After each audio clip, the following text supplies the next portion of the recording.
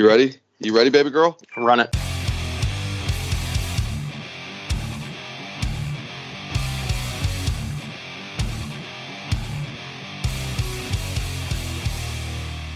Ladies and gentlemen, welcome back to the greatest podcast on earth about nonsense. I am Chris Cash from Mount Illinois Works, joined by my co-host, Roy the Psychopath Scott.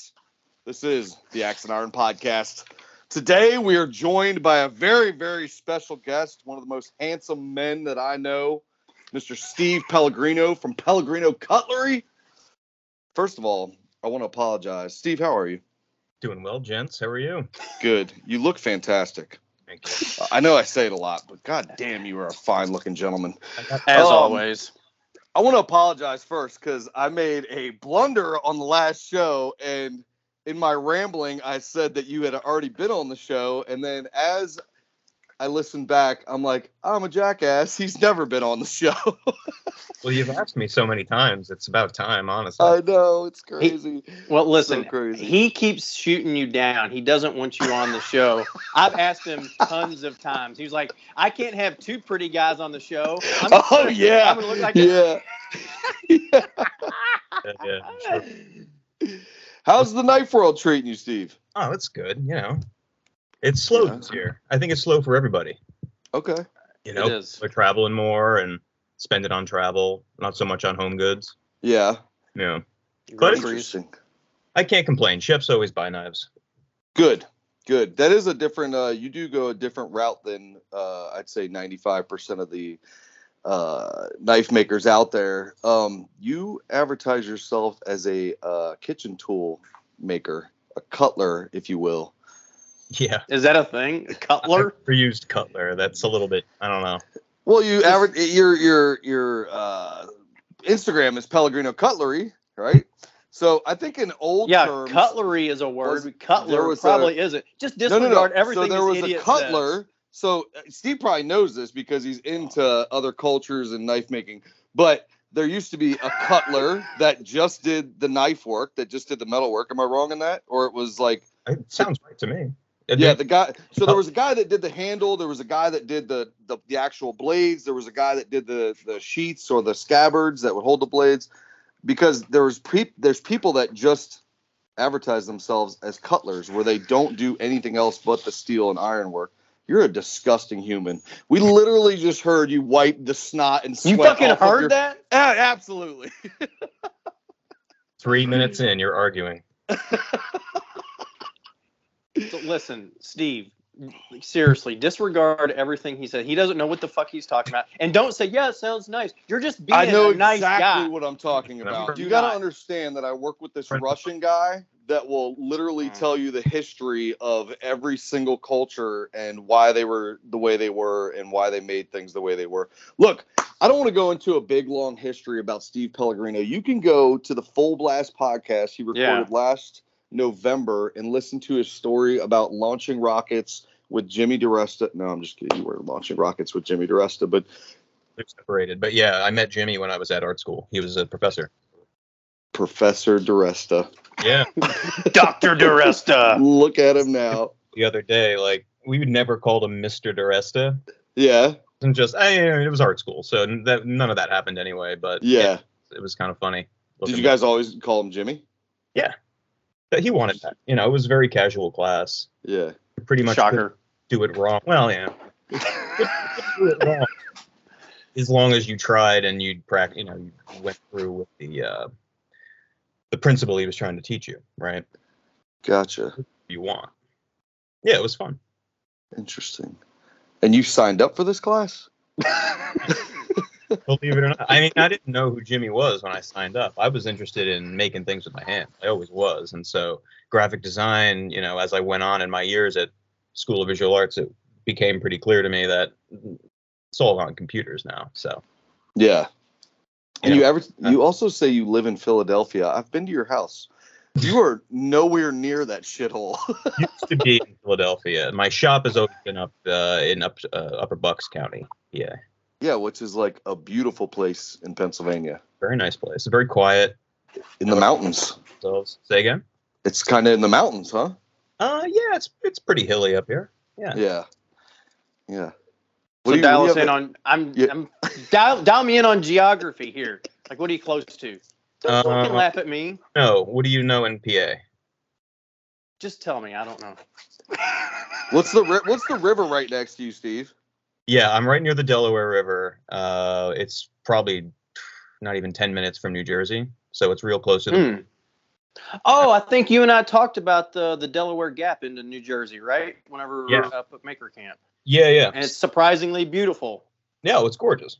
Yeah, I mean, it's country out here. Yeah. But there's Steve, just nothing else. These guys made a video about you, a little mini documentary, if you will. It's only like a minute and a half. Austin Smock. Oh yeah, that was. And Travis Hun. Yeah, I forget the name of their production company, but we did a little something, and we drove around the area, and my new old truck was new then. My 91 F-150. So they wanted to use that as a prop, and yeah, we did a nice little video. It was a beautiful video. It's like, it's only like a minute and a half, and I watched it like 8 times. I don't know why. It's just like the music, the shots he did. You obviously have a face for camera. Oh my god. The way you describe, but what I'm getting to is, you watch that little mini documentary that guy shot on you, and just the little bit that me and you have interacted. We've only seen each other in person a couple times, but it like embodies that little minute and a half clip is like everything I think about when I think about you and how you approach craft and how you approach knife making or just life in general. You talk about cooking, which I know you and your wife enjoy the hell out of cooking, and you're making cooking tools. And just watching that thing, I was like, damn, this is like the perfect advertisement for Steve Pellegrino. It is perfect. It's great. It shows you a little your humble shop, how you approach knife making as an art, and it's fantastic. Shout out to those guys. What is it, Austin Smock? Yeah, I forget the name of their company. Let me see if I can't find it right quick. Well, I know he's just Austin Smock. It's a Utah-based film and video director. That's all he has, and he's got his stuff up on Vimeo, which is where a lot of these cinematographers and directors put their stuff up there. It's kind of like the artist version of YouTube. Yeah, they used to be called Stockade, I think. Interesting. But he just has it as Utah Video Production Service, Austin Smock. Yeah. When was it released? Yeah, when was that shot? It was like 2019, I think. It was the before times, you know. How have you not aged? Well, I'll be 32 in October, so I have age. It's just not that much. Didn't we talk about this? When were you born in October? The 6th. And I'm the 9th. And your wife, her name is Ray, right? Yep. And her birthday was when? March 23rd. Oh, okay. Maybe it's Roy's wife I'm thinking of that has a similar birthday to my wife. All right. Yes. Yeah. I knew me and Steve were close, but yeah. That's interesting. So you said things are slow right now, but chefs always buy knives. When I gave you a shout out on the last podcast, am I wrong that you have I think you explained this a little bit to me last time we talked, but you have some connections to a Thai restaurant that you sell to a lot. Is that correct, or am I wrong? I have a friend and a owner of Thai restaurants in Philly that buys a lot of my work. Okay, and that's where you do some of your you've shot some video and put it in your stories of them like cutting up different food and stuff, right? Yeah, they helped me. I mean, I made a Thai pork cleaver, which is a very specific. Yeah, it's really only meant. I mean, it's almost like a multitasker in Thailand. Right. On like, roadside food stalls and things like that pretty frequently, but I had no idea what it took or what sort of geometry they might want. I mean, I know you can you can go through chicken bone with it. Wow. So it's got to be pretty beefy, but it still has to hold an edge, still has to be sharp enough to be able to do, vegetables and other things. So they kind of guided me as to how they wanted it set up. Right. And then, I'm learning at the same time. So it was a cool experience. I recently did Chinese cleavers for a Chinese chef. And again, it was like I kind of had to learn a little bit about what they want in the knife so that I could put it in there. And, I get a little insight as well. That's so great. How are you getting these customers? Just word of mouth? Do you have an in with somebody in the restaurant industry? His name is Nok. The restaurant in Philly is called Kalaya. It's amazing Thai food. Highly recommend. And that was word of mouth. Huh. And the other guy, John Kung, he's actually most famous on TikTok, but he has a great YouTube channel, and he does a lot of he does his own video production. And he wanted Chinese cleavers, so I thought, S grind, nice and thin. It's a big S grind. Yep. Yeah, that's exactly what I was thinking. S grind. I was thinking about doing. Get the nice release, and it's still thin enough, but it's beefy, and we kind of talk. I mean, that's the beauty of customs, right? They get this tool specifically for what they want versus whatever I feel like making. All right. No, go ahead. Hang on a second. Hang on. I got an important fucking question. You're running the goddamn show. I'm sure this is gonna be important. Go ahead. Do you actually like Thai food, Steve? Yeah, I love Thai food. You don't? Right. I do. So tell me your favorite kind of curry.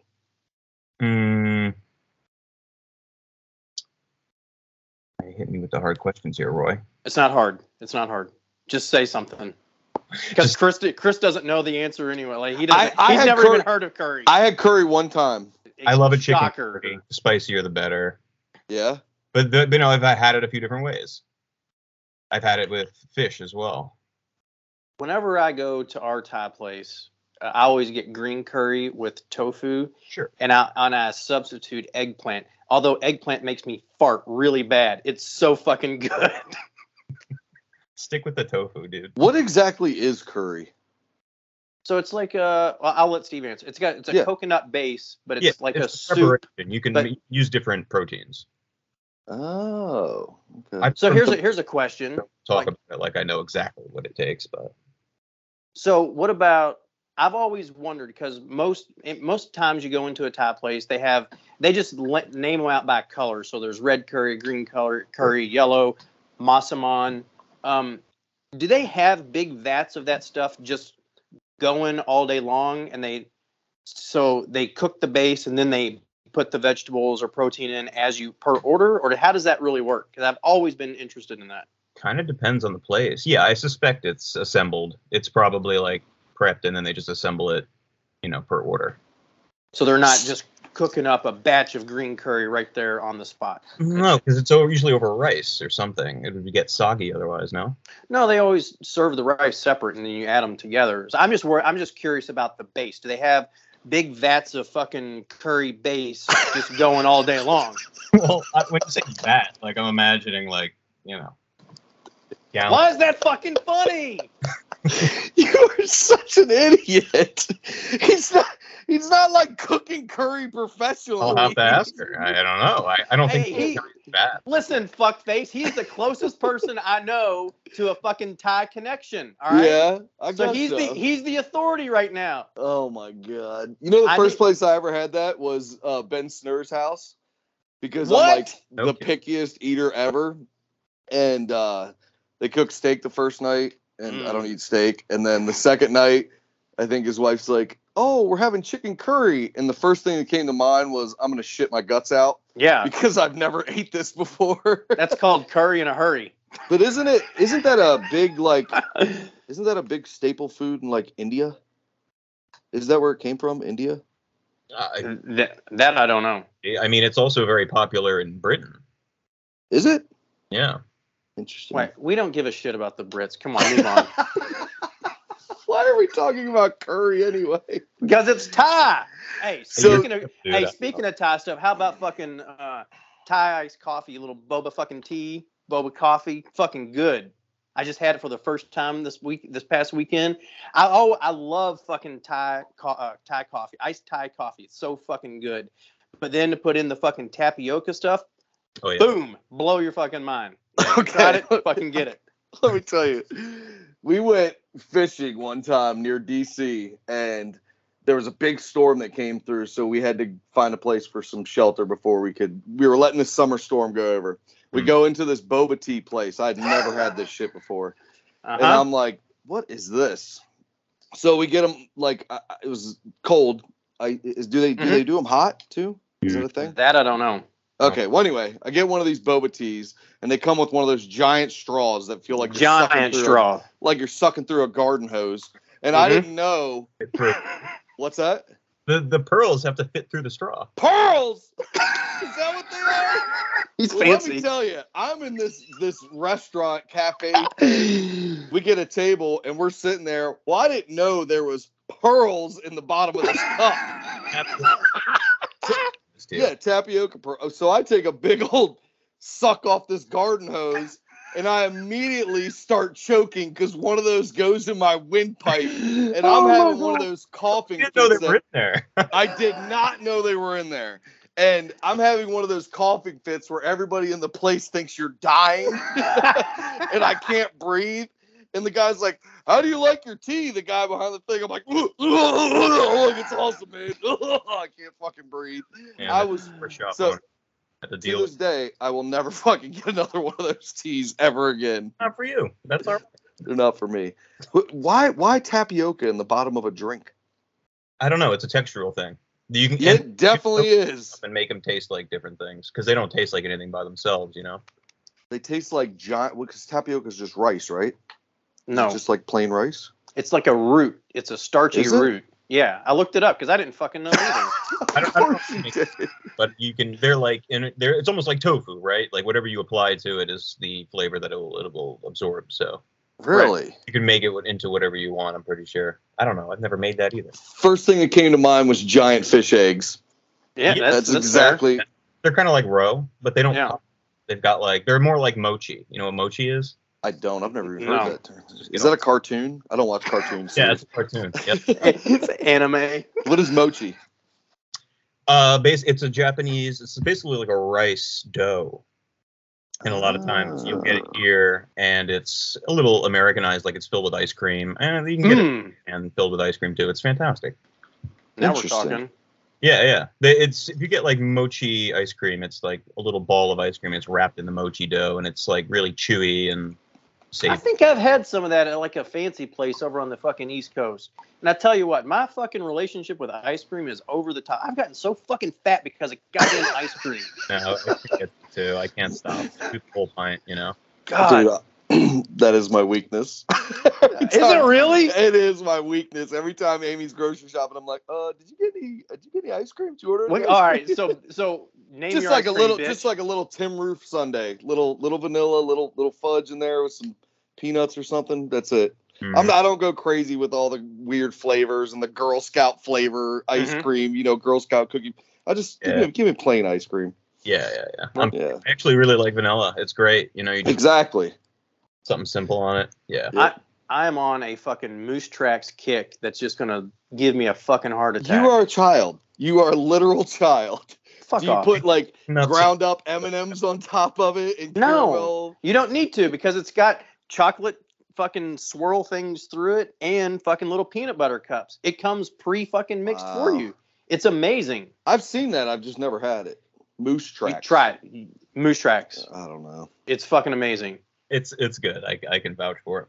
Thank you. Fucking thank Steve you. on is turning into a food podcast. We literally, it's three schlubs. One guy's wife cooks for a living. Yeah. The other two schlubs eat for a living. And The 30 people that listen to your show are going to be really annoyed. exactly. Yeah. Like, God, stop talking about bullshit food. I will say this show has taken quite the shift. We went from this a real hard interviewing. turn. It took a real hard. I'm talking about the show in general, not just with Steve. I'm saying Yeah. we went from interviewing people, and then that got kind of stale. To me, it got kind of stale because everybody was doing it, and then it turned into this Roy story time, which Fader gave me the best analogy for you. You are the Kentucky Seinfeld. You are the one that creates All right. all of your own shit. I don't create my fucking problem. Yes, you do. That's very No, I fun. don't. You are the Kentucky Seinfeld, dude. That was the best. I was like, yep, there he is. I'm going to have a talk with Mr. Jeff. And I got so many, I don't know how people found racing push mowers, but I got so many racing push mower videos sent to me that it was ridiculous. That's fun. Did you ever get your fixed, Roy? I did. I picked it up on Saturday, straight down, straight back, and then I used it on Sunday, and it runs like a fucking champ. Shit. And I just felt, really proud, really accomplished.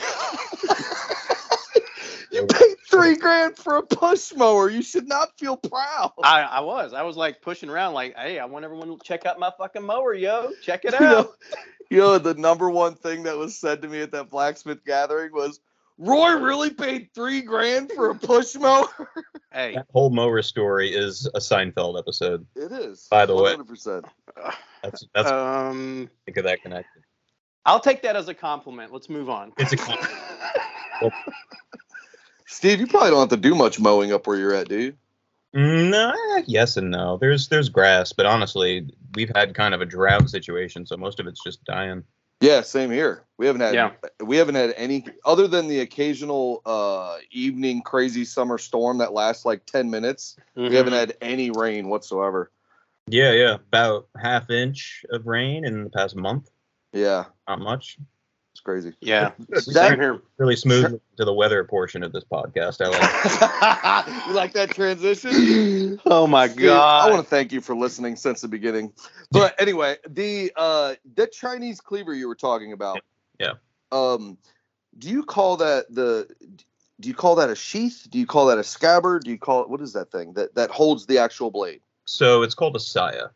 Saya. So it has a totally different name. That's a Japanese word. Yeah, saya, and it's just a wooden sheath. It's like something to slide it into and allow the edge to be protected. It's good for traveling. You know, if you're a chef and you've got a bunch in a roll, it's nice to have, at the very least, an edge protector on it. But sayas are, it's like furniture. You know what I mean? I had zero knowledge on how those things were constructed until I saw Ilya make one, and I'm like, "That's how you do it." Yeah. Well, whatever he says is right. Don't ask me. I'm sure I'm doing it wrong. Well, no, he took two pieces of wood. Yes. And then carved out with a hand chisel the shape of the blade, like as it would be, and then stick the two pieces together and like clean the and it really looks like, because I'm an idiot and totally ignorant to when it comes to wood. I'm like, how are they carving inside of this piece of wood to make the idiot. Knife? You are stupid. Some people do them so well that you cannot tell that was two pieces of wood at one time. Ilya's a purist. Of this, I use a router because I'm trying to make. I thought you were gonna be like, so I punch it into a CNC program and that's exactly what I would suggest. Exactly. I've done that, but I don't have a CNC. I borrow one, so. Gotcha. I do all the time, but yeah, no, I mean it's a pretty simple thing, and it's a lot of value to the knife when you can, send that with it. Yeah, so that's super cool. Hey, Byron, we've talked about Byron before a long time ago. He's a buddy down in North Carolina. Anyway, he made a big chef knife for me like 2-3 years ago, and he made this really nice sheath for it, and I put it in there one time, first use, and I didn't have the fucking knife dry enough, and the blade started oxidizing and everything, and I've never used the sheath since then. So you're one of those guys. What do you mean, one of those fucking guys? Now I just dry it off super fucking just make sure it's perfectly dry, and then I just throw it in my drawer on top of the sheath by the cutting board. I don't know, just for me, I don't feel like a sheath is necessary, but I'm not like, I make guacamole and I cut up watermelon. So. That's fine. So the chef or restaurant that you sold that to, will they actually, I know you're not there watching them, but did they request that thing? Like, that it have say the word again? I'm sorry. You're talking about the cleaver? Yes. Did they ask for that? No. I actually have started offering those as standard on customs. Ah, okay. And because again, it offers a lot of value. I happen to think this particular chef would be traveling a lot. He has a studio where he shoots his videos, and from there to home worked out well. Gotcha. So does he make YouTube videos about cooking? Sorry? Does he make YouTube videos about cooking? Yeah.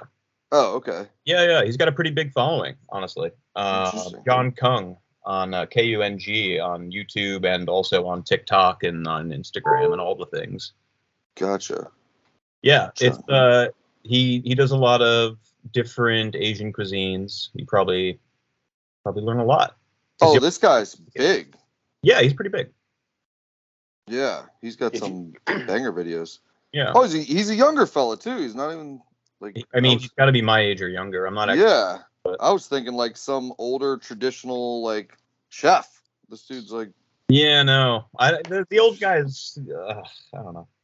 You know, you got an opinion? Please tell. They're not coming for coming out to look for guys like me. You know, they gotcha. You know, you get to a point in your career, and all the fine things in life come looking for you. You know what I mean? Right. So that's all right. Are you seeing the only thing comes looking for fucking Chris is the fucking Johnny Law. No one's trying Johnny out. That's that Kentucky speak, Johnny Law. Yeah. Okay. Are you finding this shift happening, Steve, where you're not marketing towards schlubs that leave their knives in their sheets and let them rust up? Fuck off. You're marketing yourself towards more professional culinary guys, and then those culinary guys are also seeking out handmade, beautiful knives. Is that a thing that's happening? For sure. I mean, it's definitely something that I want. You know, I like to make knives for professionals because they know what they want. Right. You know, I mean, I do a lot of work with home cooks, but generally it's a lot more hand holding. You know, I'm answering a lot more questions, and you get to a point where, I mean, you've probably heard this from Jeff as well. It's a lot easier to just make what you want and put it on your website, and then who buys it. Yeah. Less interfacing with the customer. So yeah. I like that model. Yeah, same. And I'm really fortunate to be able to even consider that now as a way to move forward, because it took a long time to gain enough of a following where I would have those kinds of sales. You know, that took a long time. I had to bang on a lot of doors. You know? Yeah, I bet it's not easy, and I'm sure that the chef, like, it's such. So you're a knife maker, then you're a chef knife maker, then you're like a highly specialized, like, I'm making this fucking Messiah thing and fucking pork cleaver and Messiah thing. You know what I'm fucking just blend a bunch of words. I mean, I'm not wrong. Yeah. So, like, I'm just saying that you're fucking zeroing in on something really specific. So, yes. Stop Steve laughing, Pellegrino, the maker of Messiahs. I'm with you. It's true. You know, I don't really market myself so much as I just, share the work that I really like and I want to do more of. And, your customers will find you. You know, I don't push that too hard. I don't send out newsletters more than a couple of times a year. You know, I'm not going to get a lot of spam from me. Wait, you have newsletters? Yeah. On my website, I'm sort of trying to edge that way rather than rely on the Instagram game, because that's kind of going down. Oh, it's awful. I can't. Okay, I'm going to be honest. I signed up to a lot of newsletters from all different makers and companies. I don't read any of those. Okay. And I'm curious because I've seen a lot of people doing it. Where do you, in your head, as you're thinking about your process, because me and you have talked about, making it in life and all that shit. Where do you see the newsletter thing as a benefit to what you're doing? Like, give me an example of where the newsletter would benefit you as opposed to just making like a big thing on Instagram or your website or whatever. What do you think the newsletter is doing for you personally? Well, I'm sort of trying to build it over time, because imagine Instagram going down and then, our followership, whatever that is, respectively, you don't have access to them anymore. Okay. So they get in touch with you. How do you get in touch with them? With the emails, you can send out one newsletter, it goes to everybody, read it, or they can come to the website and see what you got. But the thing is, it's completely insulated from social media. So you have the direct line to potential customers, so you can market to them.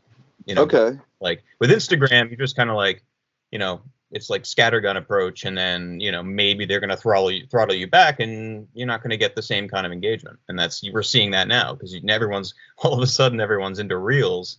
Mm-hmm. That's what they're prioritizing. They're trying to stay competitive as a company. So they're they're trying to, rail against TikTok.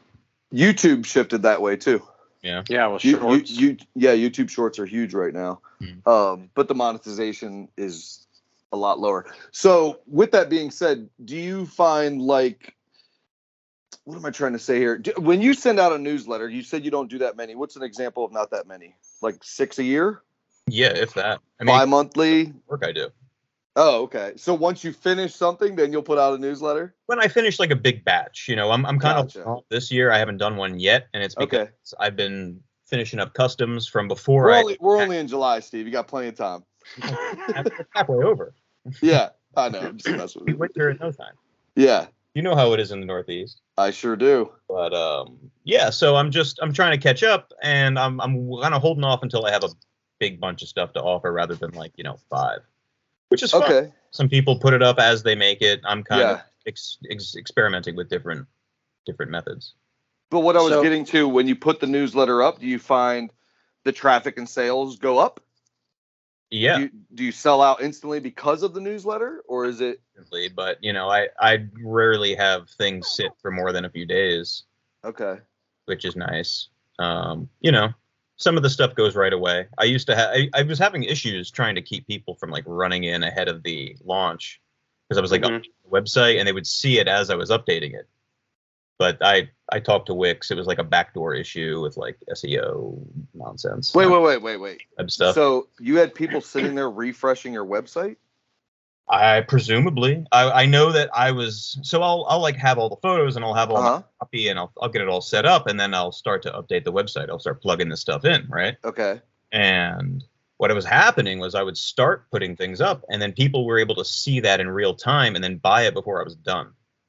Gotcha. Sounds nice, but it was kind of not fair for the people that were waiting until, let's say whatever it is, 11 a.m. EST, when I was seeing this whole time that there would be a drop. So apparently I learned later that while I would hide the page I was updating, other backdoors, if you just Googled me but didn't go to the website, you just clicked the shortcut link at the subtext of the Google, you could get to that page even though if you went to the website through the front door, so to speak, it wouldn't be there. Yeah. Those tricky motherfuckers. That's so wild. Worked it out, and they were like, what the fuck? All the knives are gone, and it's 5 minutes after 11 or whatever. And it's sorry, I didn't know. I mean, I can't stop them. Yeah. Stop them. But it's also not fair. So I'm trying to make it more democratic. So I'm going to do that a bit differently in the future. Huh. Nice problem to have, I admit. But Yeah.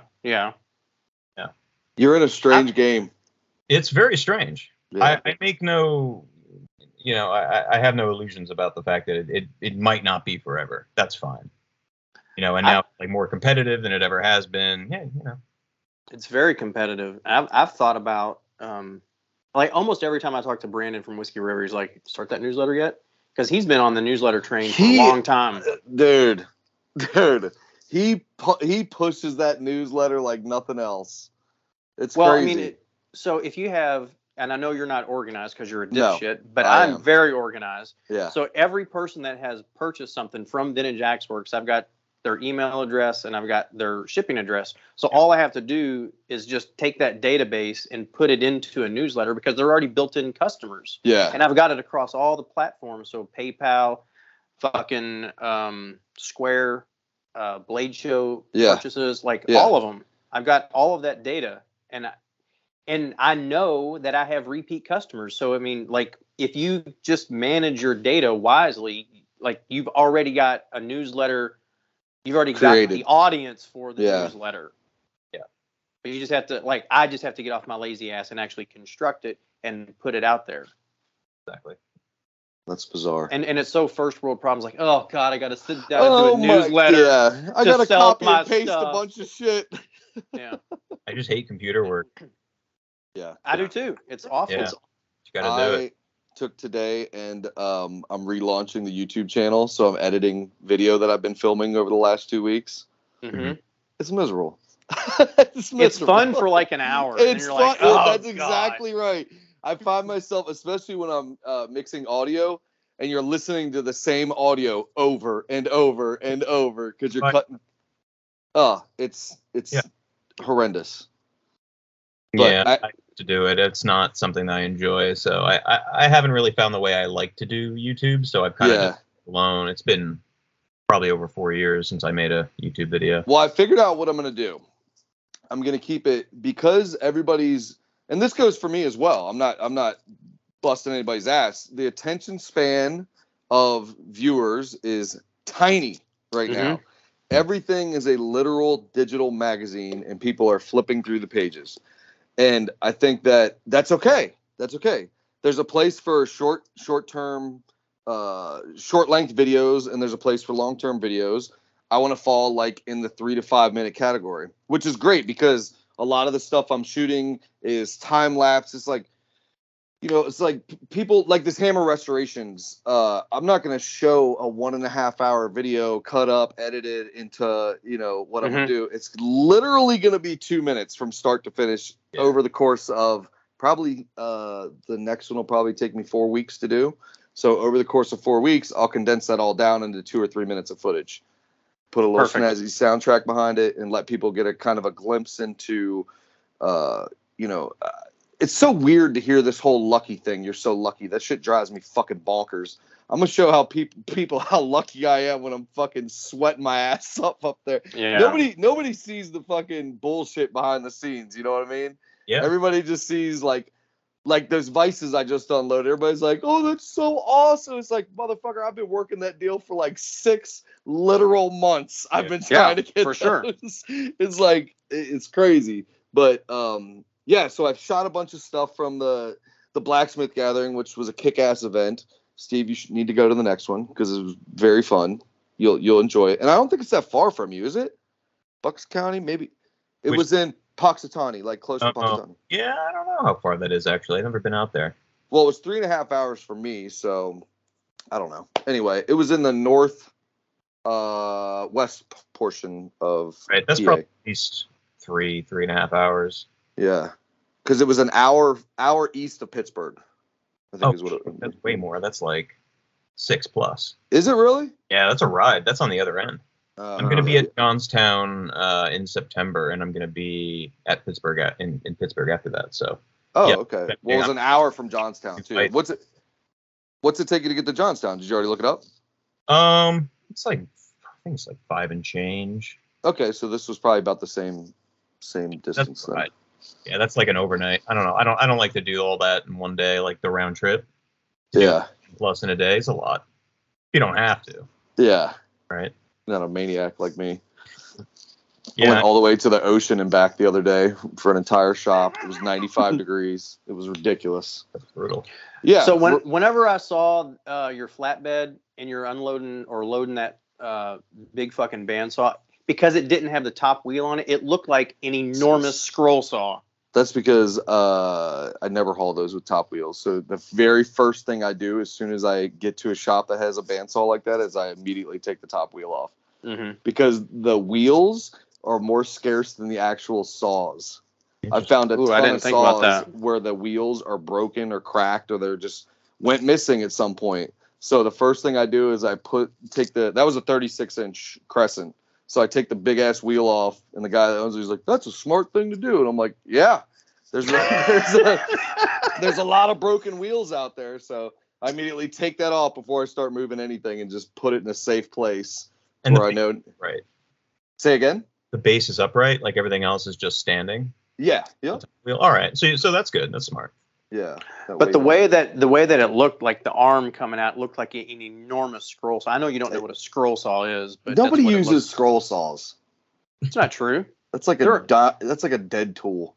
No, it's not. I know of people that still use them, but they're woodworkers. It's different. Yeah, they're woodworkers, and they do a lot of like layering and dimensional kind of stuff. Yeah. Where like there are some Instagram accounts that are absolutely huge. That do that intricate work. Yeah. And I've always wanted to talk to him and like, yo, why don't you just do that on a CNC or a laser or something? Because the detail work that they can do is fucking phenomenal, but you can also do it on a laser or a CNC. Well, I think a lot of people are going that way though, aren't they? But there are some holdouts that have been scroll sawing for, 15, 20 years or whatever. They're never going to change. But I mean, I don't know. It's crazy what they can fucking do, and it's. I don't want to say it's an art form, but it's a fucking like crazy art form to be able to do that and make shit look good.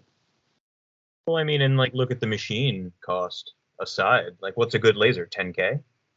Yeah, that's true. That is true. Yeah, and the footprint of it too. Yeah, you can get a scroll saw for like $100.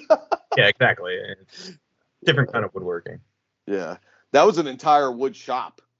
The only thing I kept out of that was the Matt actually kept the little tiny metal lathe because we have no lathe here. We've had lathes at the shop, but they've all been like 8 foot plus, these monsters. Yeah. So we got this little tiny, it's like a South Bend, it's Atlas lathe is what it is. Like a tabletop. So, yeah, but it's on its own little base and everything. So we kept that here, but the rest of it went to the blacksmith guild at Wally's. But that was a hell of a haul.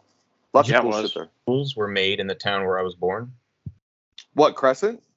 I believe Atlas was in Plainfield, New Jersey. Oh, Atlas. I'm sorry. I thought you said Crescent. Oh, no. I'll have to look. Is that where you were born, New Jersey? Oh, no, I'm sorry. I'm thinking of Walker Turner. Oh, okay. Yeah, I was born in Plainfield, New Jersey, at a hospital that isn't there anymore. Plainfield took a turn. Oh. Yeah. New Jersey took a turn. Well... Yeah, it's got its areas, but Plainfield is a great city, evidently, but not I met my time. The weirdest pair of brothers from New Jersey this past week. Really? This past week, they were so strange. I told them right to their face. I'm like, you two are the weirdest motherfuckers I've ever met in my life. Where are you from? Hey, the bright side of things, they're going to be at Maker Camp because they were the guys that were doing the smelt. That were I saw that. They call themselves Smelt Team 6, which I thought was pretty clever. Yeah. But it's clever. 6 different guys. They've been doing it for 9 years, and these fellas had their shit together. I'm gonna start a fucking chant. I'm gonna call it Smelter Skelter. You're such an idiot. That's gonna take over everything. These fellas pulled out a bloom like I have never seen. And it was consolidated, and it was like, I mean, they were literally starting to make steel with it, like right as soon as it came out of the bloom. They had it all together. They had the whole operation down. So I sent a video to Austin and was like, got your new smelters for Maker Camp. And they're used to doing historical reenacting. So I told them, I was like, yeah, we don't have any more rooms, but you're welcome to camp. And they were like, oh, we love camping. So Austin's like, yeah, get them on board. Let's go. So they're going to put on a hell of a good show. They really, really, really know what they're doing. It's really cool to watch. I'm looking forward to seeing it this year, actually, because I'm not doing blacksmithing in this year. I'm cooking barbecue with Will Shear. What? Oh, are you really? Yeah. I don't think that many people have heard yet, but I'm not doing the blacksmithing tent. I'm going to go over and we're going to just do whole hog barbecue, Skyline Inn style, and I think we're going to have one other guy called Dave helping us. So yeah, Dave's the same guy that was there the first year, right? Yeah, I think it's Green Money Fab. Yes. Yep. Yeah. What kind of style did you say? You broke up a little bit when you said what style? Whole hog barbecue. Whole hog barbecue. So it's literally just a whole hog. You're going to cook it. Like rotisserie style or bury it or what y'all up to? I believe it's an offset smoker. I don't know what he's got going, but I'm just helping out. Whatever it is, he asked me to bring that big blower again. So he's No, Shear's Will Shear, right? Of course. Okay, just checking. So, yeah, I just went to his house. Oh, good. Yeah, I took him. He bought a big Colombian vice from me. Yeah, I saw that. Yeah, so cool. Yeah, so he's the man for it. I'm just like doing whatever, chopping wood or watching the temps. You demoed at the very first Maker Camp, which was 2019, right? 19. I did. That was the first time you and I had ever met in person, correct? I believe so. And I broke your knife that you made that entire weekend. Do you remember that? Asshole. It was one of them. Yeah, I mean, I didn't finish a lot, so it was one of the ones that I had hardened and ground, and you were like, I know all about chef's knives. Let me throw. No, I did not say that. I believe that. I believe that. No, I dropped it onto the seats a couple times, and it was sticking so well, and you were kind of giving me this look like, what the fuck is this guy doing? And then the tip went pink. Because I said her, they all heat treat and everything. You're like, yeah. I'm like, oh, you got good heat treat. Then it's like, I guess. No, that's fine. Broke. You also taught a class the same year that I did. We actually didn't get to meet, but at Jimmy's, you did a knife making class in 2019, right? 2 in 2019. I think it was spring and then fall. I want to say like September. Nah, probably later, closer to October. But yeah, it was good. It was in the big barn. It was in the Maker Church, and we had, like, I think in the second class we made like an ungodly amount of knives. So it was like, I want to say 8 people. I think amongst everyone there was 40 knives. Oh my goodness! Yeah. And you were stressing out of your mind. It was a little stressful. It was a lot. Jimmy was telling me you were stressing out of your mind. The guy, and it's like, Jesus Christ, 40 knives, in a day, because there was obviously grinding to finish afterwards. Yeah. I think once people saw how to get through the first steps before heat treat, they were like, oh, I'm just going to keep making them then. And it went really well. Yeah. And there was space for everyone, but it was just like, I think that was the bottleneck. So, but it was good. I love to teach, and it's honestly helped me a lot in my subsequent classes, because I did one in April of this year at Naz Forge in Brooklyn, and I'm doing another in November. Yeah. How was that, by the way? It was great. It went really well. There was only 3 students, so I could give everybody like really. Oh, perfect. That's nice. Yeah. Interesting shop location, right? Mm-hmm. Oh my God. Industry City in Brooklyn is gorgeous. Talk a little bit about that.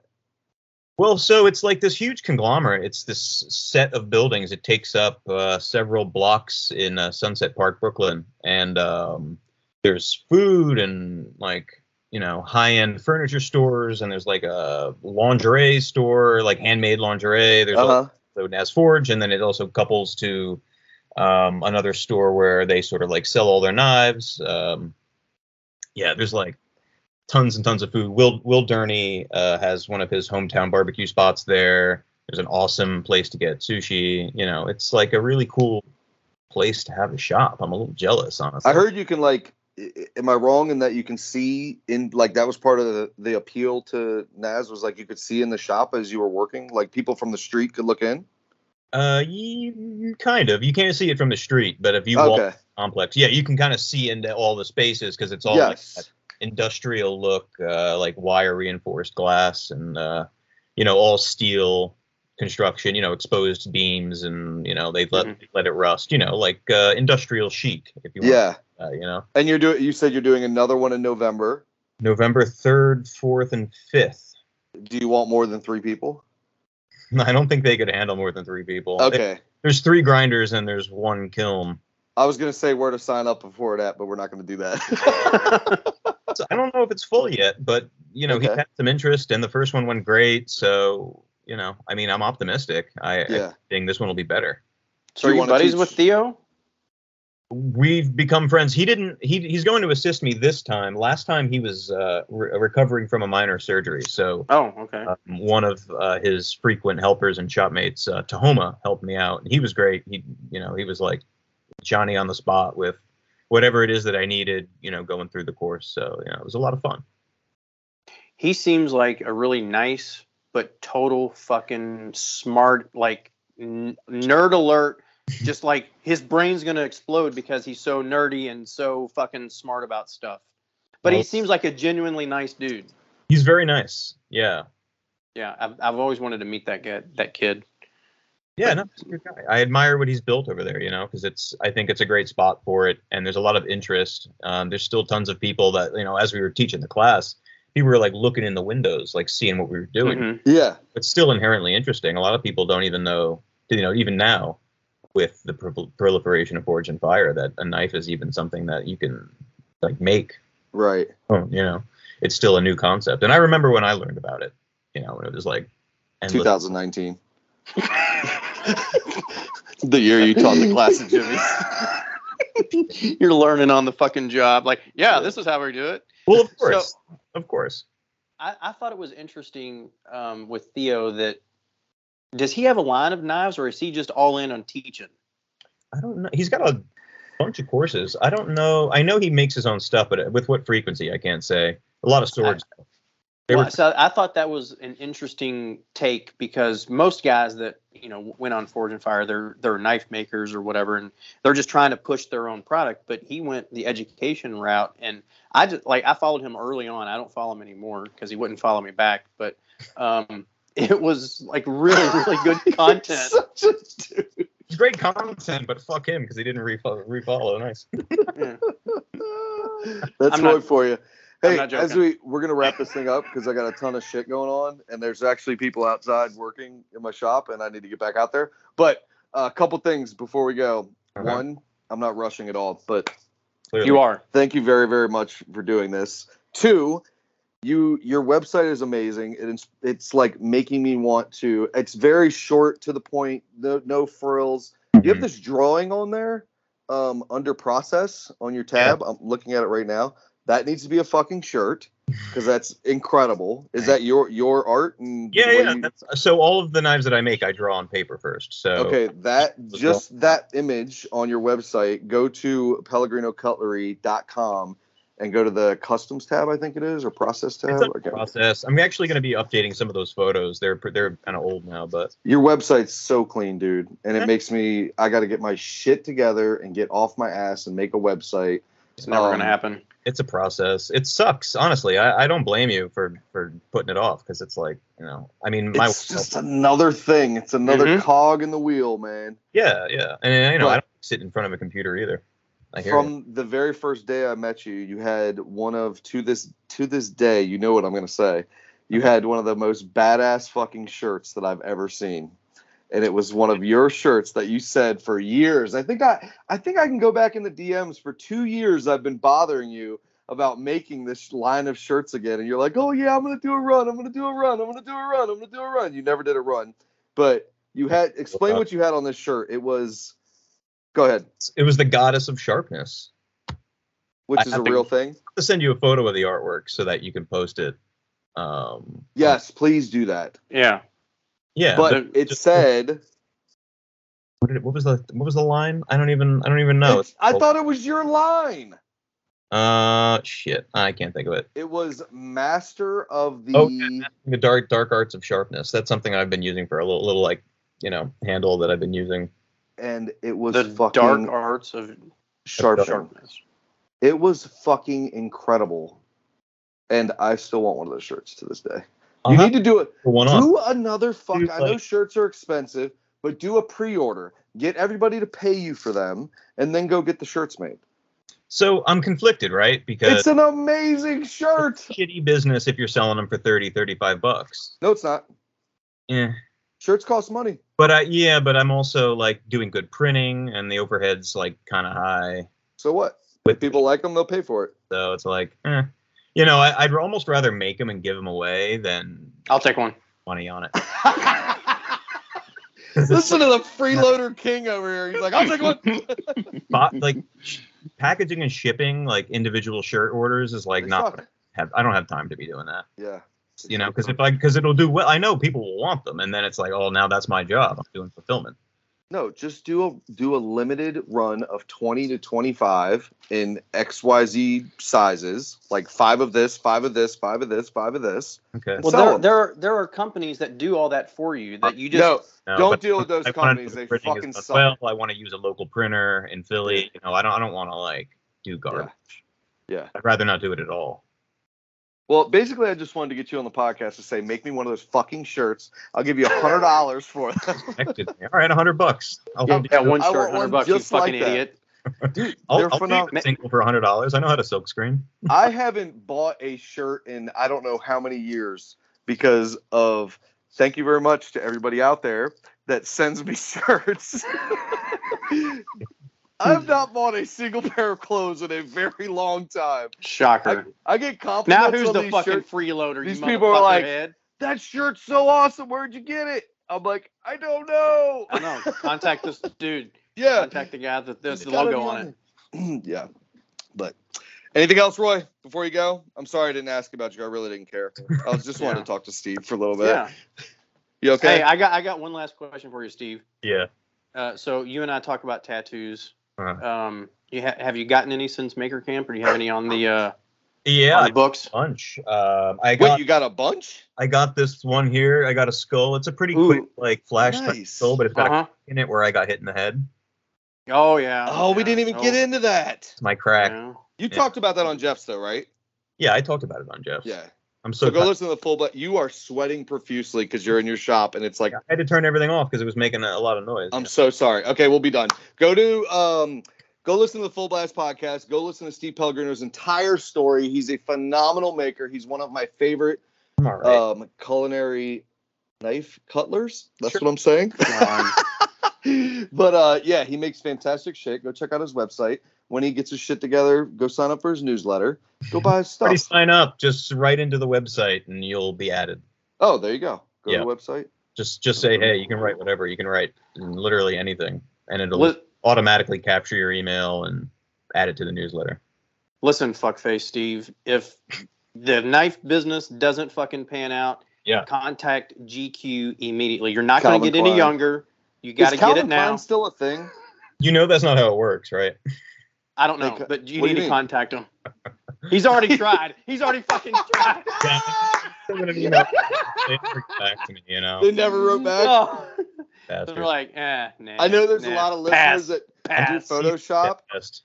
I know there's a lot of listeners that do the Photoshop because they always post shit in the Photoshop. I want Steve Pellegrino's face on like the Mark Wahlberg Calvin Klein underwear ad. Oh my God. That's what I'll use for the advertising. Holy shit. Steve, thank you so much for being on. Again, if you want to hear more about Steve Pellegrino, go listen to our buddy Jeff at the Full Blast podcast. We didn't really want to get into the story. I just wanted to shoot the shit, have a good time, make him sweat to death, and talk about what he does. Thank you very, very much. Anything else, Steve? Anything else? You cut out a little bit. I said thanks for having me on. That's it. Oh, I'm thanks, good, buddy. I really appreciate it. Roy, you good? Mr. X Ice Cream. You're such an idiot. That's a wrap on the X and Iron podcast.